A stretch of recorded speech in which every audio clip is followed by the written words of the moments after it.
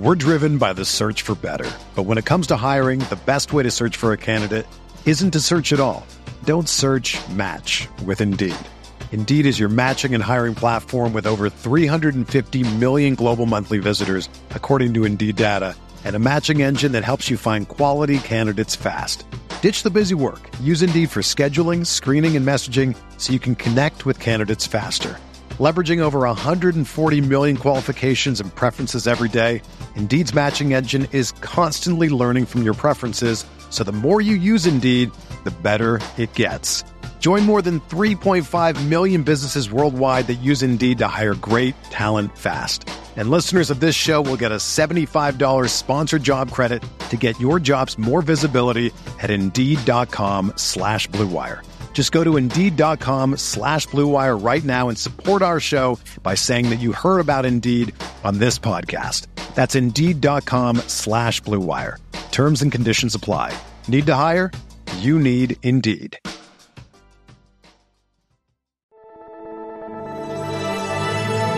Blue Wire.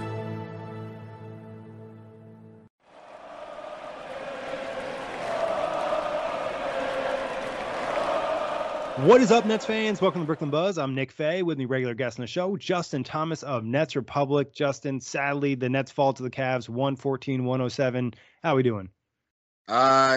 Doing okay, I guess. I don't know. I feel like my record when coming on to the Brooklyn Buzz is just not good right now. I feel like I only have one win in like the 5 or 6 appearances I've had on the season. Like, this is bad. Yeah, it's been tough. You know, we'd like to be talking about close wins instead of close losses, and this felt like a game that the Nets probably could have won. Obviously, no Kevin Durant, missing DeAndre Bembry, Nick Claxton, Joe Harris still out, James Johnson, Paul Millsap. So they were missing some bodies, but the Cavs also without, Colin Sexton, Ricky Rubio out for the season. They're missing some guys too. It was a good game, and the Cavs were just a better team in the fourth quarter. We're going to jump into that and plenty more, but find the Buzz on all streaming platforms. And Justin, getting to that fourth quarter, Nets lost a quarter 27-19 and shot 2 of 13 to end that quarter. What was your initial thoughts on that final couple minutes from this team? I mean, it was just rough. I mean, it was, some shaky offensive possessions, but just sometimes the ball just doesn't go in the basket. I mean, perfect example of that is the LaMarcus Aldridge, the 2 missed shots at the rim. I mean, how many times is LaMarcus Aldridge going to miss 2 point blank opportunities like that? And then even later in the quarter, the Kyrie up 2 free throws would have ensued, but I mean, if that goes in, we might be talking about a different ball game. So, I mean, just a bit of rough luck, especially for how they finished the third quarter and started the fourth. I mean, that's just sometimes how basketball is. Yeah, obviously, Darius Garland got injured in that third quarter, and the Nets kind of went on a run when he came out of the game. He came back in that fourth quarter. He was cooking. Nets really didn't have an answer for him in that pick and roll defense. Obviously no Nick Claxton, so they weren't able to switch. Went to a lot of drop coverage, something that I feel like Garland excels in. Even in the earlier matchup we saw against the Cavs this season, he's able to get those pull-up shots. They have a ton of lob threats with Jared Allen or Mobley at the rim, and then also Lauri Markkanen gives them a little bit of spacing. And the Nets were a little late on some of those rotations, but like you mentioned, it was more so the offense, 2 of 13 to finish the quarter. And LaMarcus, those 2 layups, like you said, those were tough because, you missed the first one, you rushed a little bit, but the second one was just God damn, just drop the ball in the hoop or throw down a dunk or something. And then we had Kyrie miss a layup that he makes probably 9 times out of 10 on that little turnaround on Isaac Okoro. And then even the 3 that he took, how many times did that hit the rim? That's the second or third time that's happened to Kyrie since he's been back. And overall, I think the possessions just got a little stagnant, especially that one with James Harden where the Nets were down 3, still had a chance to tie.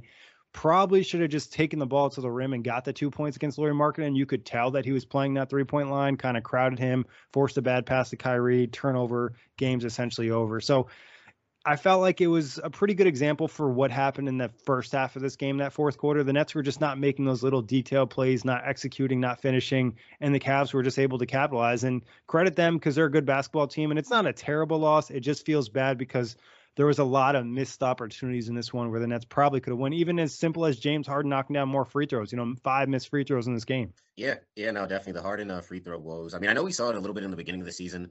He's been better. I think Ineagle definitely jinxed him because during the Taco Bell, whatever stat he was talking about, how, the Nets are a top free throw shooting team, and it helps when you have Kevin Durant and James Harden, and Harden misses 2 straight. And then obviously, like you said, 5.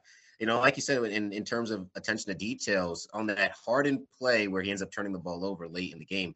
Well, I believe the Nets had 2 timeouts Yeah. in their back pocket, and shades of Chris Webber, I guess, with Harden going down the sidelines. But it's just one of those instances where maybe it's just a brain lapse from Harden. He's kind of trapped. I think he wanted to shoot the 3, like just come down and pull. Once that wasn't there, it looked like he kind of panicked, tried to get it to Kyrie on the outlet. But that's one of those times where either he's got to be better, or even just Steve Nash kind of getting a sense and running down the sideline to get that timeout.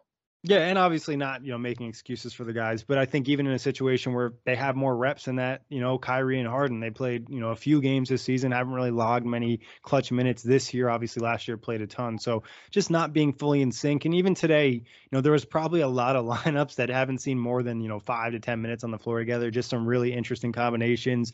Blake Griffin and Day'Ron Sharpe sharing the floor at different points. We had, I think, a Patty Mills, Kyrie Irving, James Harden, like Kessler Edwards lineup at points in this game. And just trying to find a rhythm and trying to find the balance of defense and offense. I feel like they missed DeAndre Bembry in this game too, just given he'd be a guy that you'd love to throw on Darius Garland. And I think offensively, he's been probably more effective than Bruce Brown over the course of the last month, and he could find a way to have an impact. And I also thought I would have loved for the Nets to get more transition opportunities in this game, especially in the second half. I felt like in the first half, we saw them kind of get some of those easy opportunities because, the Cavs were playing so big. You're playing Jarrett Allen, you're playing Evan Mobley, you're playing Lauri Markkanen, and then you're even playing Kevin Love. So you're playing 4 bigs in there.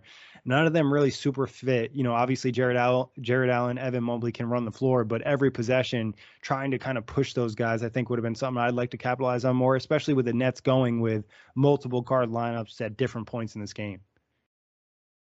Yeah, no, definitely. I mean, that's one of the things that you saw the Nets be successful with in that first quarter was getting out in transition. Patty hit 2 threes in transition. Yep. Kessler Edwards got a transition 3. And like I said, a few pods back, when you have Kyrie Irving, you're liable. Any defensive rebound that he gets a hold of, you're liable for a transition bucket. I did notice a downtick in transition possessions in that second half, and even sometimes the rare ones that we did get. I mean, I know we had the Cam Thomas offensive foul. Yep. So yeah, I thought that was definitely one of the things that was a difference maker from the first half for the Nets offense than in the second half. So. Yeah, you mentioned the turnovers too. Just a quick note, Justin. Like you had the Cam Thomas turnover there, and then you had the James Harden charge call in the backcourt, which was probably a flop. But it felt like those 2 turnovers were pretty crucial in that fourth quarter in terms of just allowing the Nets to build a little bit more of a cushion or just getting those free 2 points. And then even looking back to the third where Kyrie got called for that clear path foul. It's just like those little mistakes and those little points in games against good teams, because I think the Cavs are a good team. You just can't have those. And that's things that you just need to clean up. Obviously, you're never going to play a perfect game, but just having numerous errors, even small ones, are just going to lead to a downfall when you only lose by a few possessions. Yeah, no, definitely. And especially it hurts when the Cavs weren't playing that clean of a game themselves. They had a lot of turnovers. I think at one point the Nets had like a +5 turnover advantage through the game. I thought their small ball lineup did a great job, especially in that first quarter, of getting hands in passing lanes, getting out in transition, forced that big Lauri Markkanen and Evan Mobley, Jarrett Allen lineup to put the ball on the floor, make them handle the ball, because not slouches when it comes to ball handling, but they're obviously not as skilled as some of the other guys in the league. So I thought that was good, but other than that, yeah, it's just the small things that really trip you up. Yeah, I would have liked. Obviously, I know it's probably tougher given some of the limitations of who was available today, but some type of strategy to force the ball out of Darius Garland's hands and force someone else to create offensive possessions. Like you said, Lauri Markkanen, Evan Mobley, Jarrett Allen, Isaac Okoro, even Kevin Love, Cedi Osman, Goodwin, Windler, like none of these guys are really ISO scorers. They're not really self-creators. So that's where it's just like, that's why I felt like the Nets had so much success when Garland was off the floor, because he was really the engine for this team and he was able to get what he wanted shot wise, or if not, set another player up. And he played really well. Like he's just a good point guard, but this is also something the Nets need to be able to deal with, because this easily could be, a first or second round matchup given how the Cavs are playing. And, it looks like they're going to be in the playoffs, and obviously it looks like the Nets are going to be in the playoffs. So trying to find answers and adjustments. And like I mentioned, having a Nick Claxton, a Bembry, even just the option to go to a James Johnson or a Paul Millsap, just having some different looks wasn't an option for Steve Nash tonight. Yeah, no, definitely. I feel like I had a hand in two camps because I have Darius Garland on my fantasy team. So like every time he did something good, I'm like, all right, that's great, but also at the same time, this is kind of bad for the Nets. But no, like you said, Garland was the engine that drove Cleveland tonight. I mean, I can't remember any other player on the Cavs that actually got a bucket that wasn't due to an assist. I think a lot of their points, especially their 3-point shooting, was all off of just spot up looks. Garland penetrating, swing pass. I know they had a huge Lauri Markkanen 3 from the wing with like 3 minutes left, which I thought was crucial. I was texting my group chat and I was like, Lauri, this was in like the third quarter. I'm like, Lauri feels like he's going to hit a dagger 3 at some point today. And it kind of happened.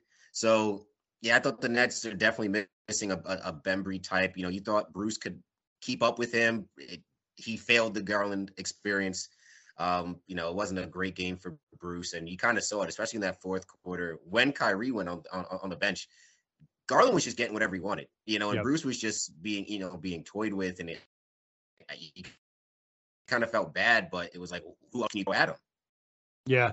And even at different points, it was like Cam, and then like Kess had some okay possessions, but Garland, just a good player, able to break guys down off the dribble. And like I said, in a different situation, maybe the Nets switch here, or maybe they feel different having Kevin Durant and they can blitz the ball handler in the pick and roll. But, a little limited, not necessarily the best defensive guys, because like we've talked about in the past, it was kind of finding that balance of offense and defense. And I think always the Nets are going to try to lean offensively a little bit more moving forward, especially when they have Kyrie, but it's going to be guys, stepping up. And I think defensive communication this game at points was good. And then other points, it was pretty bad. And the Cavs were just running what felt like a million off-ball screens that just resulted in somebody either getting an open 3 or even sometimes just an open layup under the rim. Yeah. I mean, I feel like they ran a particular, I think it was a dummy screen like down low for Markkanen multiple times throughout the game. And he had the same exact look on that right wing. Like it was either the right wing or the corner, either one. He was getting open looks. I think the one play that stands out in everybody's mind is that last dunk by Okoro, where the Nets are getting back in transition. Everybody just loses him. I don't know what happened, especially because LaMarcus is the last line of defense. And, as your job is especially a big man, you just run back to the basket, right? You're not supposed to let anybody behind you. He had no idea that Okoro was streaking up the sideline. So, yeah, there was quite a few miscommunications. I saw Kyrie get lost on defense a few times, some lazy closeouts. James Harden let Lauri Markkanen go by him once in that fourth quarter, which was like, James, you're a guard. Like, there's no reason why a 7-footer should be driving past you like that. Slide your feet, get in position.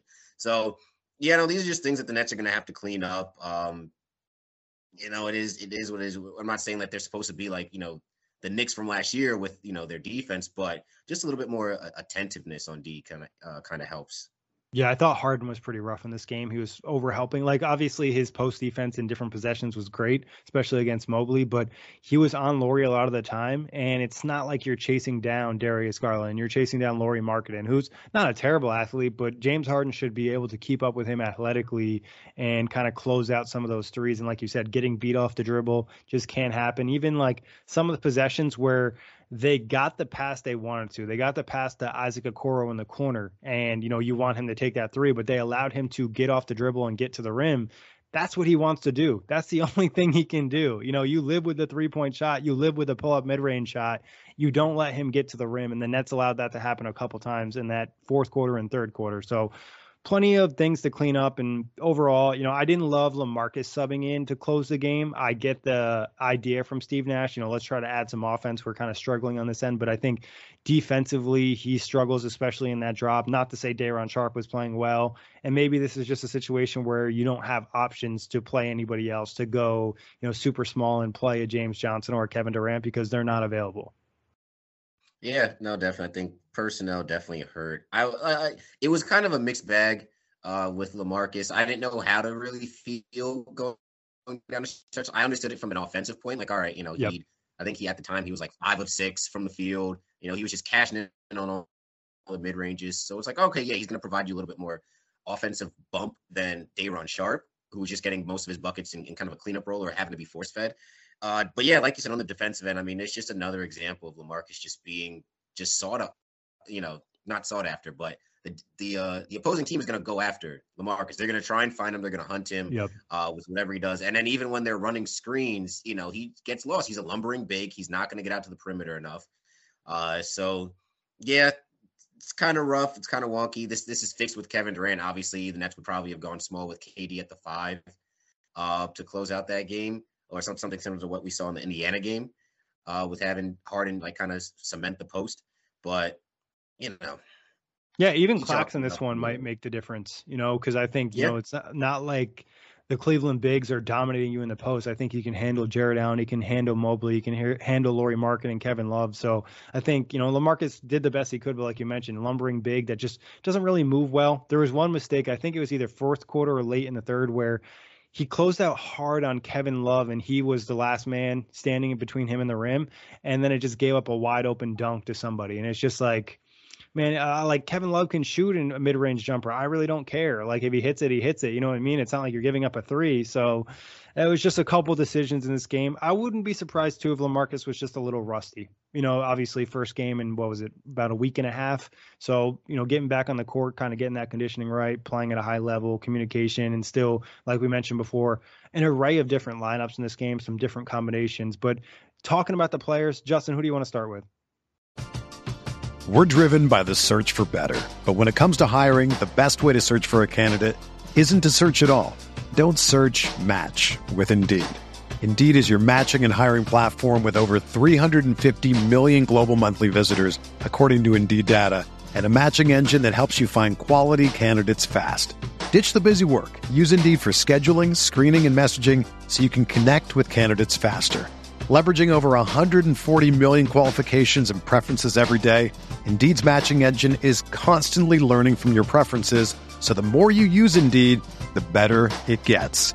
Join more than 3.5 million businesses worldwide that use Indeed to hire great talent fast. And listeners of this show will get a $75 sponsored job credit to get your jobs more visibility at Indeed.com/Blue Wire. Just go to Indeed.com/Blue Wire right now and support our show by saying that you heard about Indeed on this podcast. That's Indeed.com/Blue Wire. Terms and conditions apply. Need to hire? You need Indeed. Another day is here, and you're ready for it. What to wear? Check. Breakfast, lunch, and dinner? Check. Planning for what's next and how to save for it? That's where Bank of America can help. For your financial to-dos, Bank of America has experts ready to help get you closer to your goals. Get started at one of our local financial centers or 24/7 in our mobile banking app. Find a location near you at bankofamerica.com/talktous. What would you like the power to do? Mobile banking requires downloading the app and is only available for select devices. Message and data rates may apply. Bank of America NA, member FDIC. I want to start with Kyrie because Kyrie was in his bag all game. It was just nice to see. I mean, this was arguably Kyrie's best performance in my mind from start to finish since he's been back with the team, especially in that third quarter where he dropped 14 of his 27, scored the last 7 points for the Nets. I mean, you talk about Kyrie being in his bag. I mean, we were looking at like peak Cleveland Cavaliers, Boston Celtics Kyrie with the amount of moves he was putting on the defenders. I know him and Garland had a nice sequence where Garland basically broke down Kessler Edwards for a basket. And then Kyrie immediately the next possession broke down Garland for a fadeaway 15-footer. So it was just a phenomenal game from Kyrie. Like I said, a few mistakes on the defensive end, but otherwise, I don't think he could have played a better game. Yeah, 27 points, 12 of 23 from the field, 3 of 6 from 3, 7 rebounds, 9 assists, 1 steal, 2 turnovers. Super efficient. This is KD level efficiency. We're talking 52% from the field, 50% from 3. And there was a lot of just moves in this game. And he hit a couple really tough shots that were contested by multiple players. And I think it's always crazy that Kyrie shoots 0 free throws. Like, there was numerous occasions where he should have at least got a couple and ones here. But again, happy to see him play at such a high level, and he's just incredibly fun to watch. Like it's great to watch Kevin Durant shoot over a million defenders and no one really have a chance. But watching Kyrie just go to work and put an array of moves together, it's like a combination in a fighting game when you have to hit like A, X, B, up, down. You know what I mean? Kyrie has them all like memorized, like that one kid that always beats everybody. That's Kyrie Irving when you're in the one-on-one. See, this is why I don't understand why a lot of these NBA media people are so against Kyrie Irving being in the All-Star game because, not for nothing, I'm not trying to see Fred VanVleet pick up somebody 94 feet, all right? Yep. I'm trying to see Kyrie Irving put somebody in the spin cycle and throw up a stupid shot that somehow finds the bottom of the net. Like, he is an absolute delight. You never know what like every game is different. Like, what his dribble package is, what his shot selection is, but every game it just seems like you see a new Kyrie Irving move when you're like, well, when did he learn that? When was he practicing this? Like you said, he did have a few possessions where I thought he got fouled. There was the one in the fourth quarter where he missed the layup. I'm like, all right, well, if the refs are calling, some soft stuff on the other end, how is Kyrie Irving of all people, I think gets one of the worst whistles for a superstar.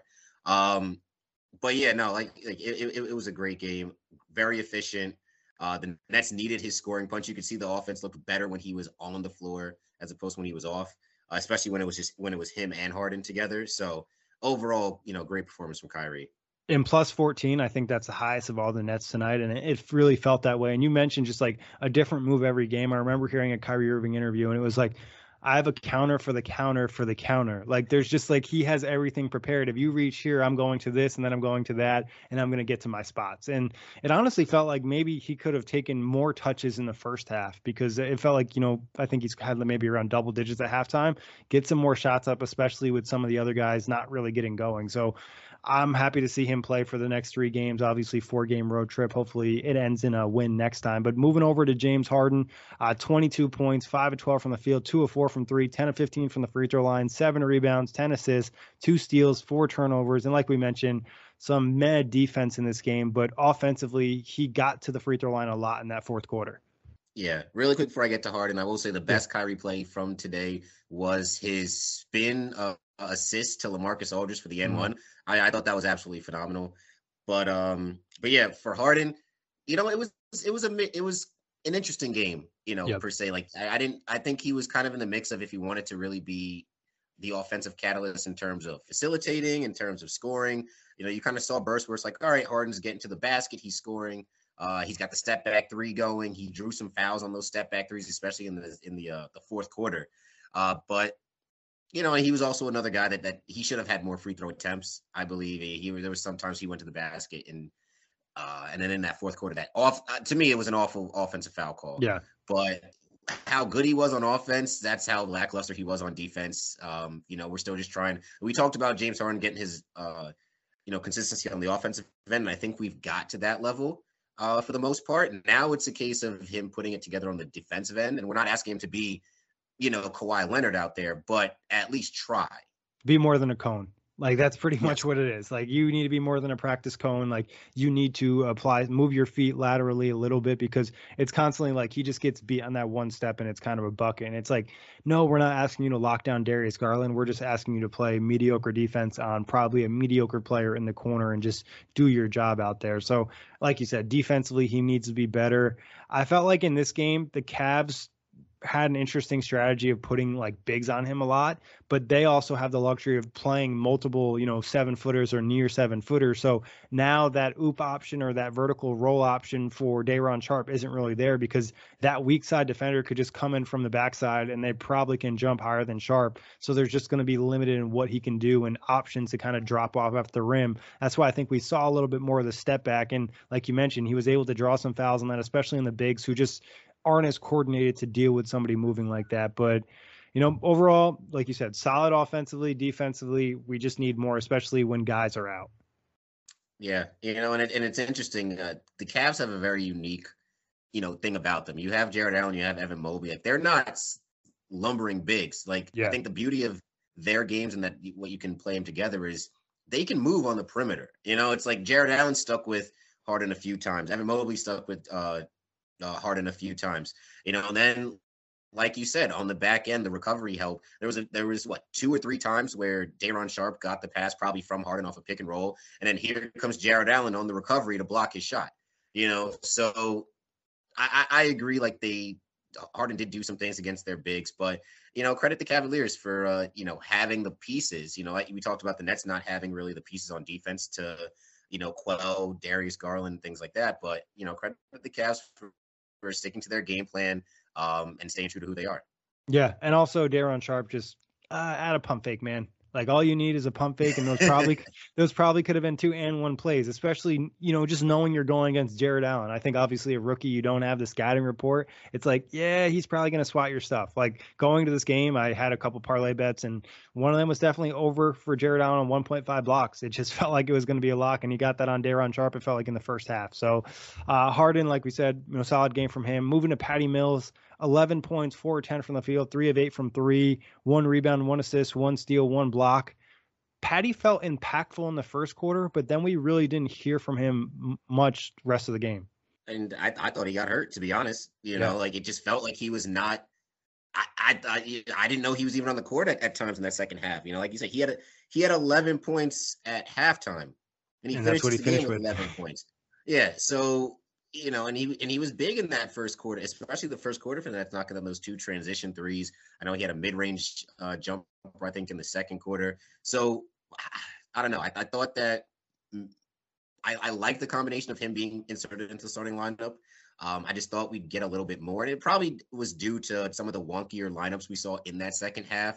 Yep. Like some Day'Ron Sharpe, Blake Griffin combination, and some LaMarcus Aldridge things where it's like, all right, this isn't really working. The spacing's not really there. But yeah, Patty's got to be a little bit more forceful. I'm not saying like he needs to be up there chucking shots, but we need to see something from Patty. Let us know you're alive out there, buddy. Yeah, for sure. And I think also he's had, I don't want to say a hard time, but he hasn't really found his rhythm yet with the Kyrie and James Harden lineups, or just knowing where to kind of take his shots and not take, quote unquote, bad shots. I think the Nets kind of incorporating him into the offense a little more, trying to get him looks. Feels like Patty's played his best basketball with Kevin Durant on the floor. It just seems like he has some good chemistry with him. In the past, we've talked about the James Johnson, Blake Griffin dribble handoffs too, kind of just setting up some offense for Patty to get those open threes rather than just, letting it come. Like I think occasionally, especially with Kevin Durant being out, try to set him up, try to get him going, because, 15, 20 points from him goes a long way when you're missing Kevin Durant. Yeah, no, it definitely does. I mean, and Nets could have definitely used maybe 1 or 2 more Patty threes in that second half, just to open up the offense. We talked about how the Nets shooting woes down the stretch of that fourth quarter. And then, how many times have we seen Patty Mills hit some big shots down the stretch of games this season? So, you're hoping, not to say that he's in a slump, because he's been shooting better, but we just need a more complete effort. We've got 2 quarters out of the way. Let's go for a third and a fourth. Yep, 100%. And then moving to Kessler Edwards, got another start today, 11 points, 4 of 8 from the field, 3 of 6 from 3, 3 rebounds, 1 block, 1 turnover. Kess continues to impress. He's been really good. Defensively, we mentioned he got beat by Garland, but he's a guy that continues to put effort, fights on the end of the floor, and obviously he knocked down a couple threes too. So how are you feeling about Kessler Edwards? Look, I thought it was a rough game for him defensively, but not. I think it was just because, the matchup was just bad. I mean, Evan Mobley is arguably going to be the rookie of the year. There was a few times where Mobley just absolutely, out-muscled him into the post, got some boards over him. And then when he was switched on to Darius Garland, I mean, Darius Garland is basically an all-star. Let's be honest. So that's a tough matchup. He beat Kess off the dribble a few times, caught Kess with some crossovers. Yeah, that one sequence. The thing about wild. Kessler is, but the thing about Kessler is, and we saw this in the Chicago game against DeMar DeRozan, he's going to try, and he's not afraid to fail. He's not going to back down. If you cross him over on one possession, he's going to come right back at you. He's going to D you up again. Offensively, he had a nice stretch in the first quarter. That pull up over Mobley to get the first basket of the game for the Nets, a transition 3. What I like about him is that he's shooting it confidently. As confident as Blake is shooting his 3, that's how confident Kessler Edwards is shooting his 3. And, unfortunately, that last 3 from the corner, I thought was going in. I was like, oh my God, this is going to be Kessler Edwards' shining rookie moment. But unfortunately, it rimmed out. But overall, I thought, for what Kessler provided the Nets in terms of spacing and just effort on defense, I thought it was a good game. Yeah, I really like what he's doing. I think he continues to impress, like I said, and I think every game, more and more experience going against more and more great NBA players is only going to benefit him.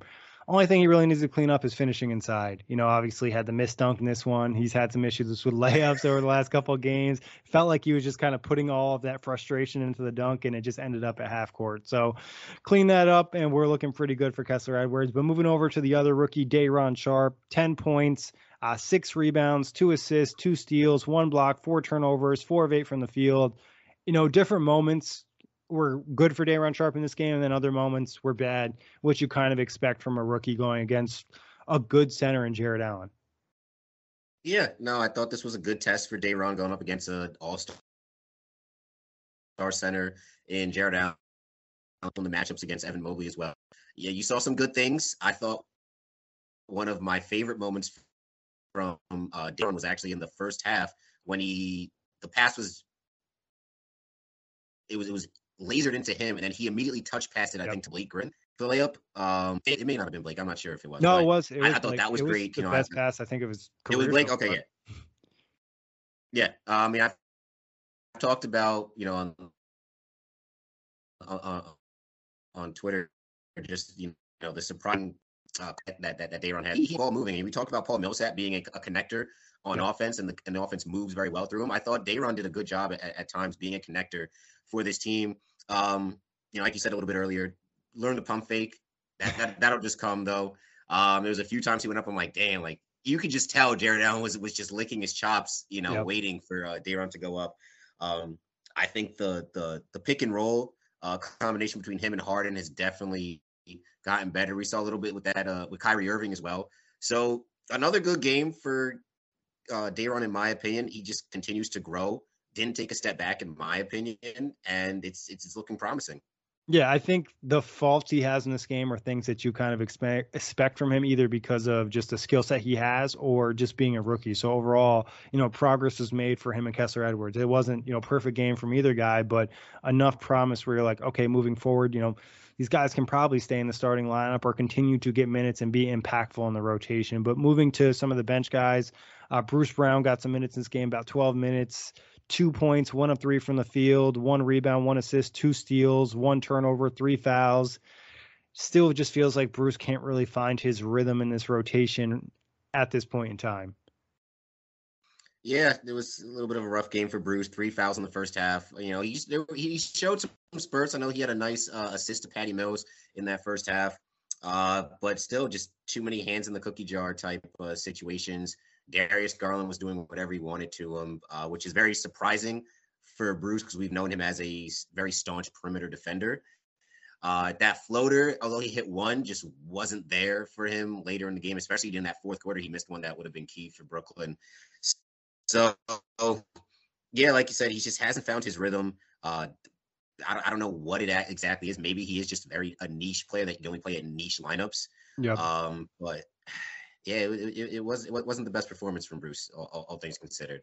Yeah, I thought like there was a couple of good hustle plays in the first half, but it's just like that's not enough right now. When you're putting out the superstar lineup of Kyrie, KD, James Harden, and then Joe Harris is your fourth option, then Bruce Brown's your fifth option, getting easy opportunities, taking advantage of advantages or guys in motion, it's just not the case. And like you said, maybe he's just a player that can only fit in certain lineups. We'll see what happens with Bruce. Obviously, been some rumblings about him potentially being involved in trades. But moving over to LaMarcus Aldridge, we talked about him first game back. 13 points, 6 of 10 from the field, 0 of 1 from 3, 1 of 1 from the free throw line, 5 rebounds, 1 assist, 1 steal, 1 block, 0 turnovers. I think LaMarcus was good in the role that he was asked to be for a majority of this game. It's just like I think when you ask him to be the closing center, especially against a point guard that's eating in the pick and roll, it's just going to be tough for him to excel. But other than that closing sequence, I thought he was good in this game. Yeah, no, I mean, like you said earlier, after a week and a half, I thought he looked good. I liked the decision of Nash bringing him off the bench with that second unit. I thought he provided a bit of a different look from Day'Ron as your 5. And then, like you said, in closing lineups, like we've seen him thrive in closing lineups. I mean, the Sixers game way early in the season. We saw how key of a role he was to that win. But, to your point, the Sixers don't really have a point guard that excels in that mid-range area, to really, burn the Nets on the defensive end. So, yeah, you take the good with the bad. It is what it is. I can't really say too many bad things about LaMarcus because he was hitting his shots. So, chalk it up as just unfortunate circumstances down the stretch. Yeah, I think he's solid as a bench big. Like as somebody to come in, play 15 minutes, give you 10 points, couple rebounds, and can hang around defensively. It's just like in some of the other matchups when he's with starters or the Nets are trying to play a certain style, he just doesn't fit. So still a great tool to have on the bench and somebody to kind of lean on in the right situation. But moving to Cam Thomas, 6 points, 18 minutes, 3 of 4 from the field, 0 of 1 from 3, 2 rebounds, 0 assists, 1 steal, 2 turnovers, 3 fouls. Cam had good moments in the third quarter, but to start this game in the first half, he had probably one of his roughest stretches as a rookie. Just a lot of mistakes. I think he committed a foul on a 3-point attempt. He also just got lost defensively with the Cavs running 6,000 screens. I think he's another guy that benefits playing with Kevin Durant because KD constantly kind of chirping at him where to go. When he doesn't have that presence, I think defensively, it's a little harder for him to grasp what the Nets are trying to do. Yeah, no, that definitely. I think it was it's almost like the reverse Patty. Like Patty was really prevalent in the first half, went ghost in the second, and Cam was the same way. Like you said, he had I thought it was a terrible foul on he was closing out, I believe, Kevin Love from the corner. They're not going to get there in time. Why are you even getting that close to him? I agree with the whole he thrives better with Kevin Durant because KD is definitely like that big brother, that leader role. You always see Kevin talking to him, either encouraging him or getting in his butt about, oh, you should have been here on this rotation, or, oh, you should have come and set this pick. Harden tries to do it defensively, but it doesn't hit the same because Harden ain't doing the same shit. It's weird because Harden yells at Claxton and it seems to get into Claxton's head, but I don't know. Maybe it's one superstar for each young guy. I don't know. But I will say, though, in that third quarter, he definitely made his presence felt with a few key buckets. I'm telling you, he is absolutely automatic. Between 9 and 14 feet, Cam Thomas does not miss a jumper. Contested, uncontested, it doesn't matter. Yeah, I mean, for me, below the elbow, I feel like I don't have many misses in my head. Maybe a floater here or there or something. But that one possession where I think he ended up turning the ball over, the Nets ended up getting it back, and then he shoots the shot at the end of the shot clock and it goes in. I feel like that describes who Cam Thomas is, and I think it's just kind of allowing him to excel in that role. Like, he's a good bench player. I think, like we mentioned, LaMarcus is a good bench player. When the team is healthy, I think Patty's a good bench player. So you have some major scoring pop coming off your bench when the team is healthy. It's just asking these guys, when guys are out, to step up a little bit more. And I think all three of them probably could be better defensively. I think out of the three, Patty's the best. He's just undersized with his body type, but he understands what he needs to do. It's Cam, I think, experience, especially against a team, like we said, run so many screens. They're running the dummy screens. They're doing off-ball stuff, trying to confuse you. And who's going to be most likely to be confused? A rookie, especially one that's not defensive oriented. So good learning experience for Cam. Hopefully kind of grows from this and it can be better moving forward. But it's something I kind of expect from Cam Thomas or any rookie playing big minutes for a star level team. But moving over to Blake Griffin, about 17 minutes for him tonight, 5 points, 2 of 5 from the field, 1 of 4 from 3, 3 rebounds, 3 assists, 1 steal. What do we think of Blake, Justin? I don't know. I don't know, man. Like, there was times where I'm just like, okay, good job, Blake. And then there's other times that I'm just like, I'm pulling my hair out because I'm like, Blake, why are you even in the game? Why are you even on my team? Go away. I thought there were two crucial things that Blake did wrong. And I don't know if it was noticed by a lot of people, but it was the 2 3-second violation calls on Day'Ron Sharpe, all due to the fact that Blake Griffin did not shoot the ball. The first one came in the first half. Blake got the ball at the top of the key, hesitated, then pump faked, drove, kicked it out to Kyrie. Kyrie actually made the shot, but the refs called 3 seconds. Second half, in the fourth quarter, he was playing like pitch and catch with James Harden on the side. Wide open attempt, doesn't take it. Day'Ron called for another 3 seconds. And it just kills momentum. Those are unforced turnovers because it's just shoot the ball. And I get it. He's not had the best season shooting. We saw an absolutely awful brick on his first 3-point attempt this game, but he did make one. So that means, all right, if you make one, I would rather you shoot it and give your team an opportunity to get a rebound, especially with Day'Ron down there, than to just kind of fumble it and do whatever you do on the perimeter. Yeah, Blake obviously doesn't have the confidence, especially like the James Harden pitch and catch one. I can understand a little bit more because like Harden sometimes is a little bit hesitant in what he's trying to do. But the other one where he had the pump fake drive, it just felt like that was teardrop floater. Like it's a shot he can hit. Like he hit that in Detroit. That was something he did. Like pick the shot, see where it goes. If not, you probably have a 2-on-1 advantage for the board. So Blake, it's tough. Like you see, like you said, there's good moments where you're like, wow, like, okay, maybe he can get back to being that guy he was last season, at least defensively. And then there's other moments where it's just like, God damn, like maybe this guy just doesn't have enough juice left in the tank, because obviously Blake has had a million injuries and his body isn't what it needs to be for him.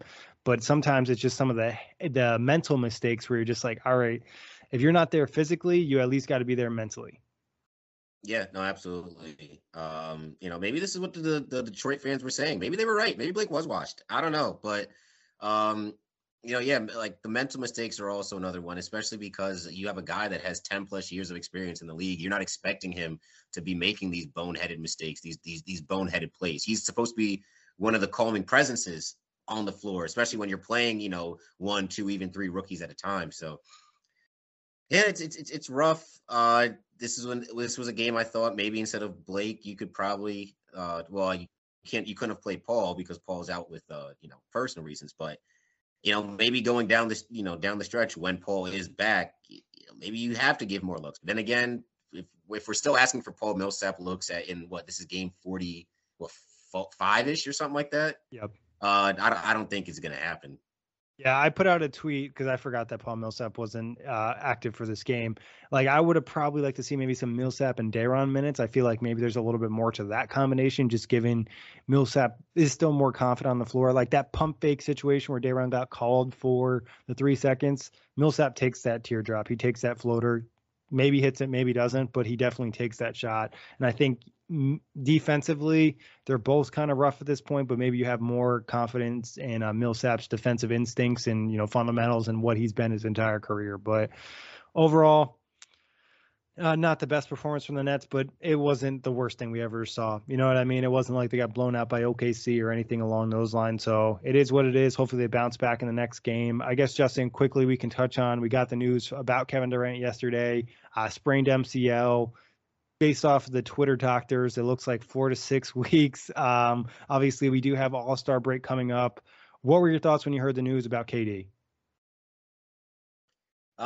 Just annoyed. First of all, I guess first off, relieved, right? I'm just glad that it's nothing serious, not a tear or anything like that. So, hopefully Kevin gets back to 100%. Quickly, but it's just annoying, like as soon as the Nets get some semblance of normalcy back, right? We weathered the Kyrie Irving vaccination storm partly, right? We finally got an umbrella. We got some rain boots. We're still in the storm, but at least we're a little bit protected. Kyrie comes back. The Nets are about to hit the road for 4 games. I think they're playing 12 of the next 17 on the road. So it would have been 12 opportunities to see, 11 because the Nets play in New York. 11 opportunities to see the big 3. People are getting healthy. You might get Joe back at the tail end of that, and then a kick in the face. Yeah, and it's just so Brooklyn. It's so Nets. Like if you've been a Nets fan for a while, this is nothing new. You're used to just bad things happening to you all the time. I don't know why Nets fans deserve this. We've done nothing wrong to anybody, like ever. There's only 15 of us, so like I don't understand why the universe is trying to rain on our parade. Yeah, I mean, it is extremely frustrating. And like the fact is he got injured from another Nets player falling into him. It wasn't like, he jumped up for a layup and sprained his own ankle or something like that. It was like literally Bruce Brown commits a foul, tumbles backwards, hits his leg with his head.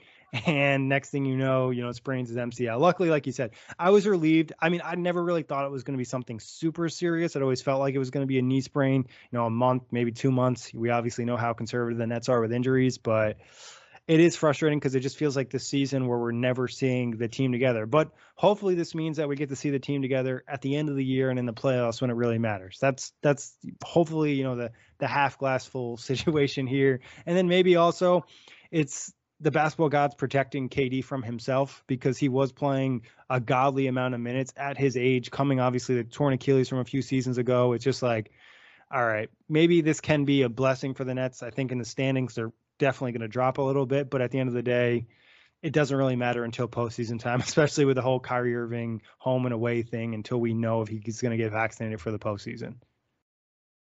Yeah, no, I think moving forward now, it's kind of a good thing that the Nets are going on this kind of road, you know, this long stretch of road games, because you'll get Kyrie. I think where you really get into trouble is when the Nets go home, barring Kyrie getting, you know, a vaccination anytime soon. So how Nash navigates the lineups and things like that to, you know, get that scoring punch will be very interesting. It hasn't been the best performances in the only James Harden led Nets this season, but you know, we've seen some good things too.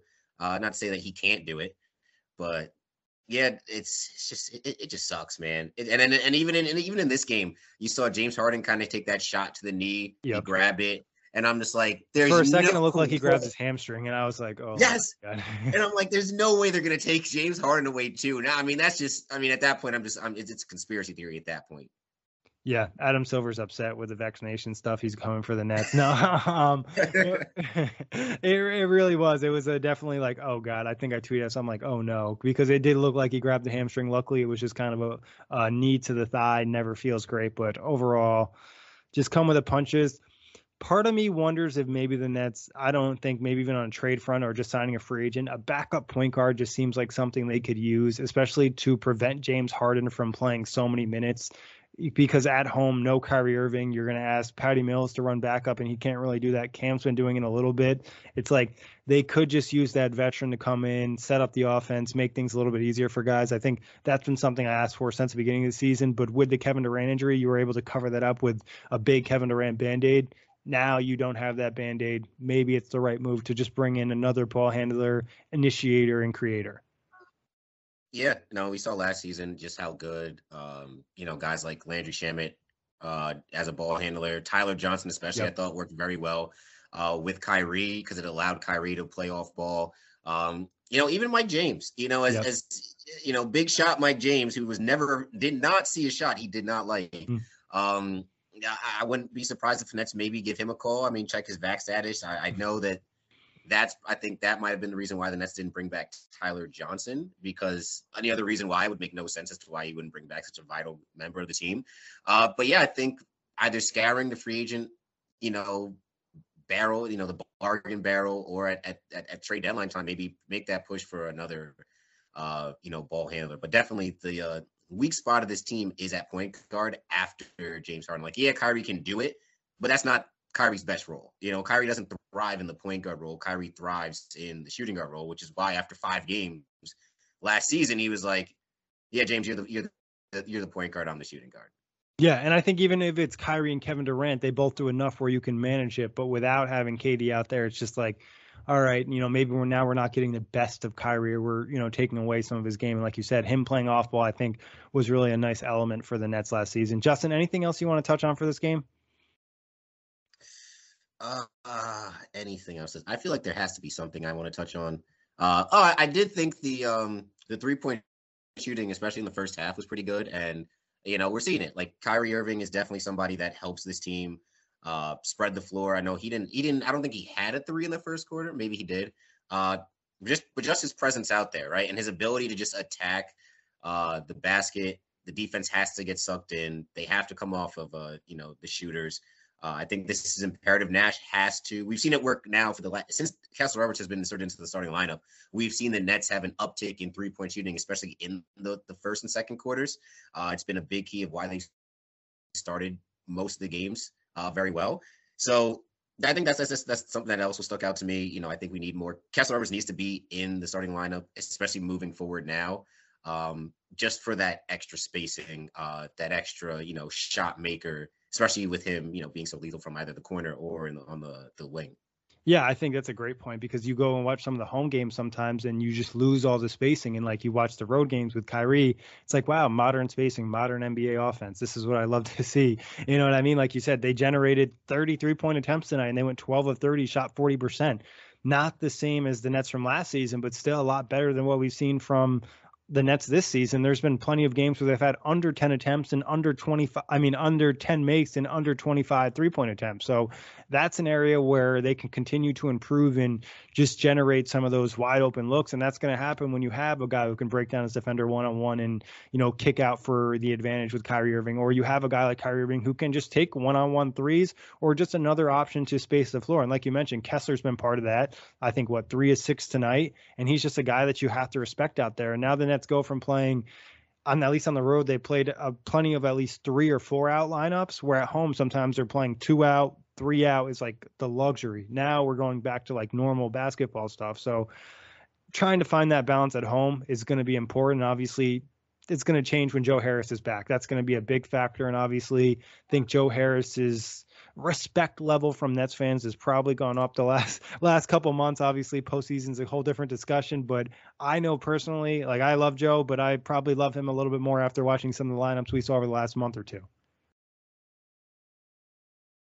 Oh, absolutely. Absolutely. And then I guess last thing, would you consider, I know, because since he had been in the starting lineup, for a little bit, would you consider maybe scaling back on the Bruce Brown minutes and kind of replacing him with David Duke Jr.? I mean, I know Duke Jr. isn't as seasoned as a defender as Bruce, but I just feel like he gives you the same type of energy boost that Bruce can give you, gives you a little bit better rebounding, just a little bit more athleticism. He also has a little bit of a problem finishing, but I mean, at this point, is Bruce Brown that much better of an option than David Duke Jr.?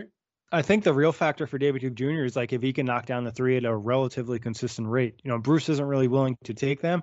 David Duke, I think in his last game went 3 of 3.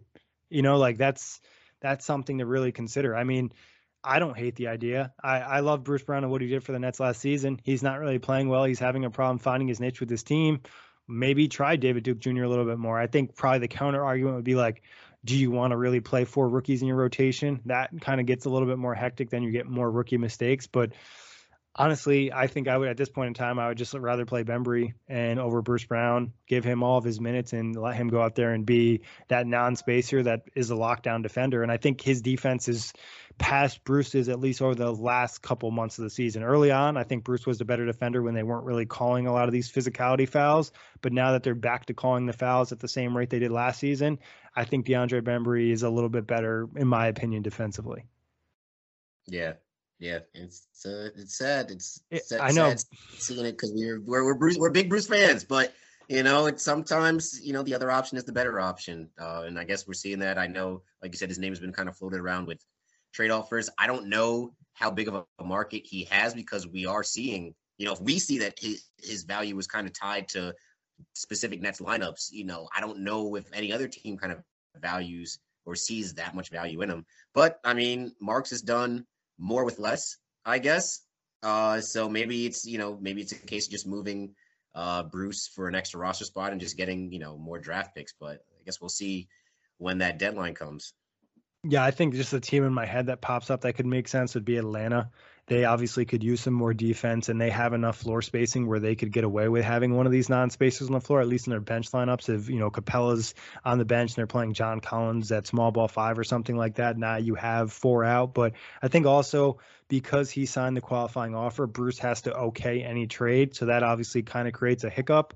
But again, he could just be the filling salary. He's a free agent at the end of the year, and a team maybe looking for some cap relief could be another option for him. It's obviously too getting Bruce to agree to that. But quickly before we get out of here, just a quick acknowledgement to Martin Luther King Day. Obviously, NBA does a great job putting a slate together, but I think it's important as ever to make sure that, take a moment to acknowledge what Martin Luther King stood for and kind of put those beliefs, because obviously a lot of those things we're still fighting for in this country. So just I don't know if you can see, I am wearing my Martin Luther King I Am a Dream, remember the shooting shirt that they gave out like 3 years ago? Yeah.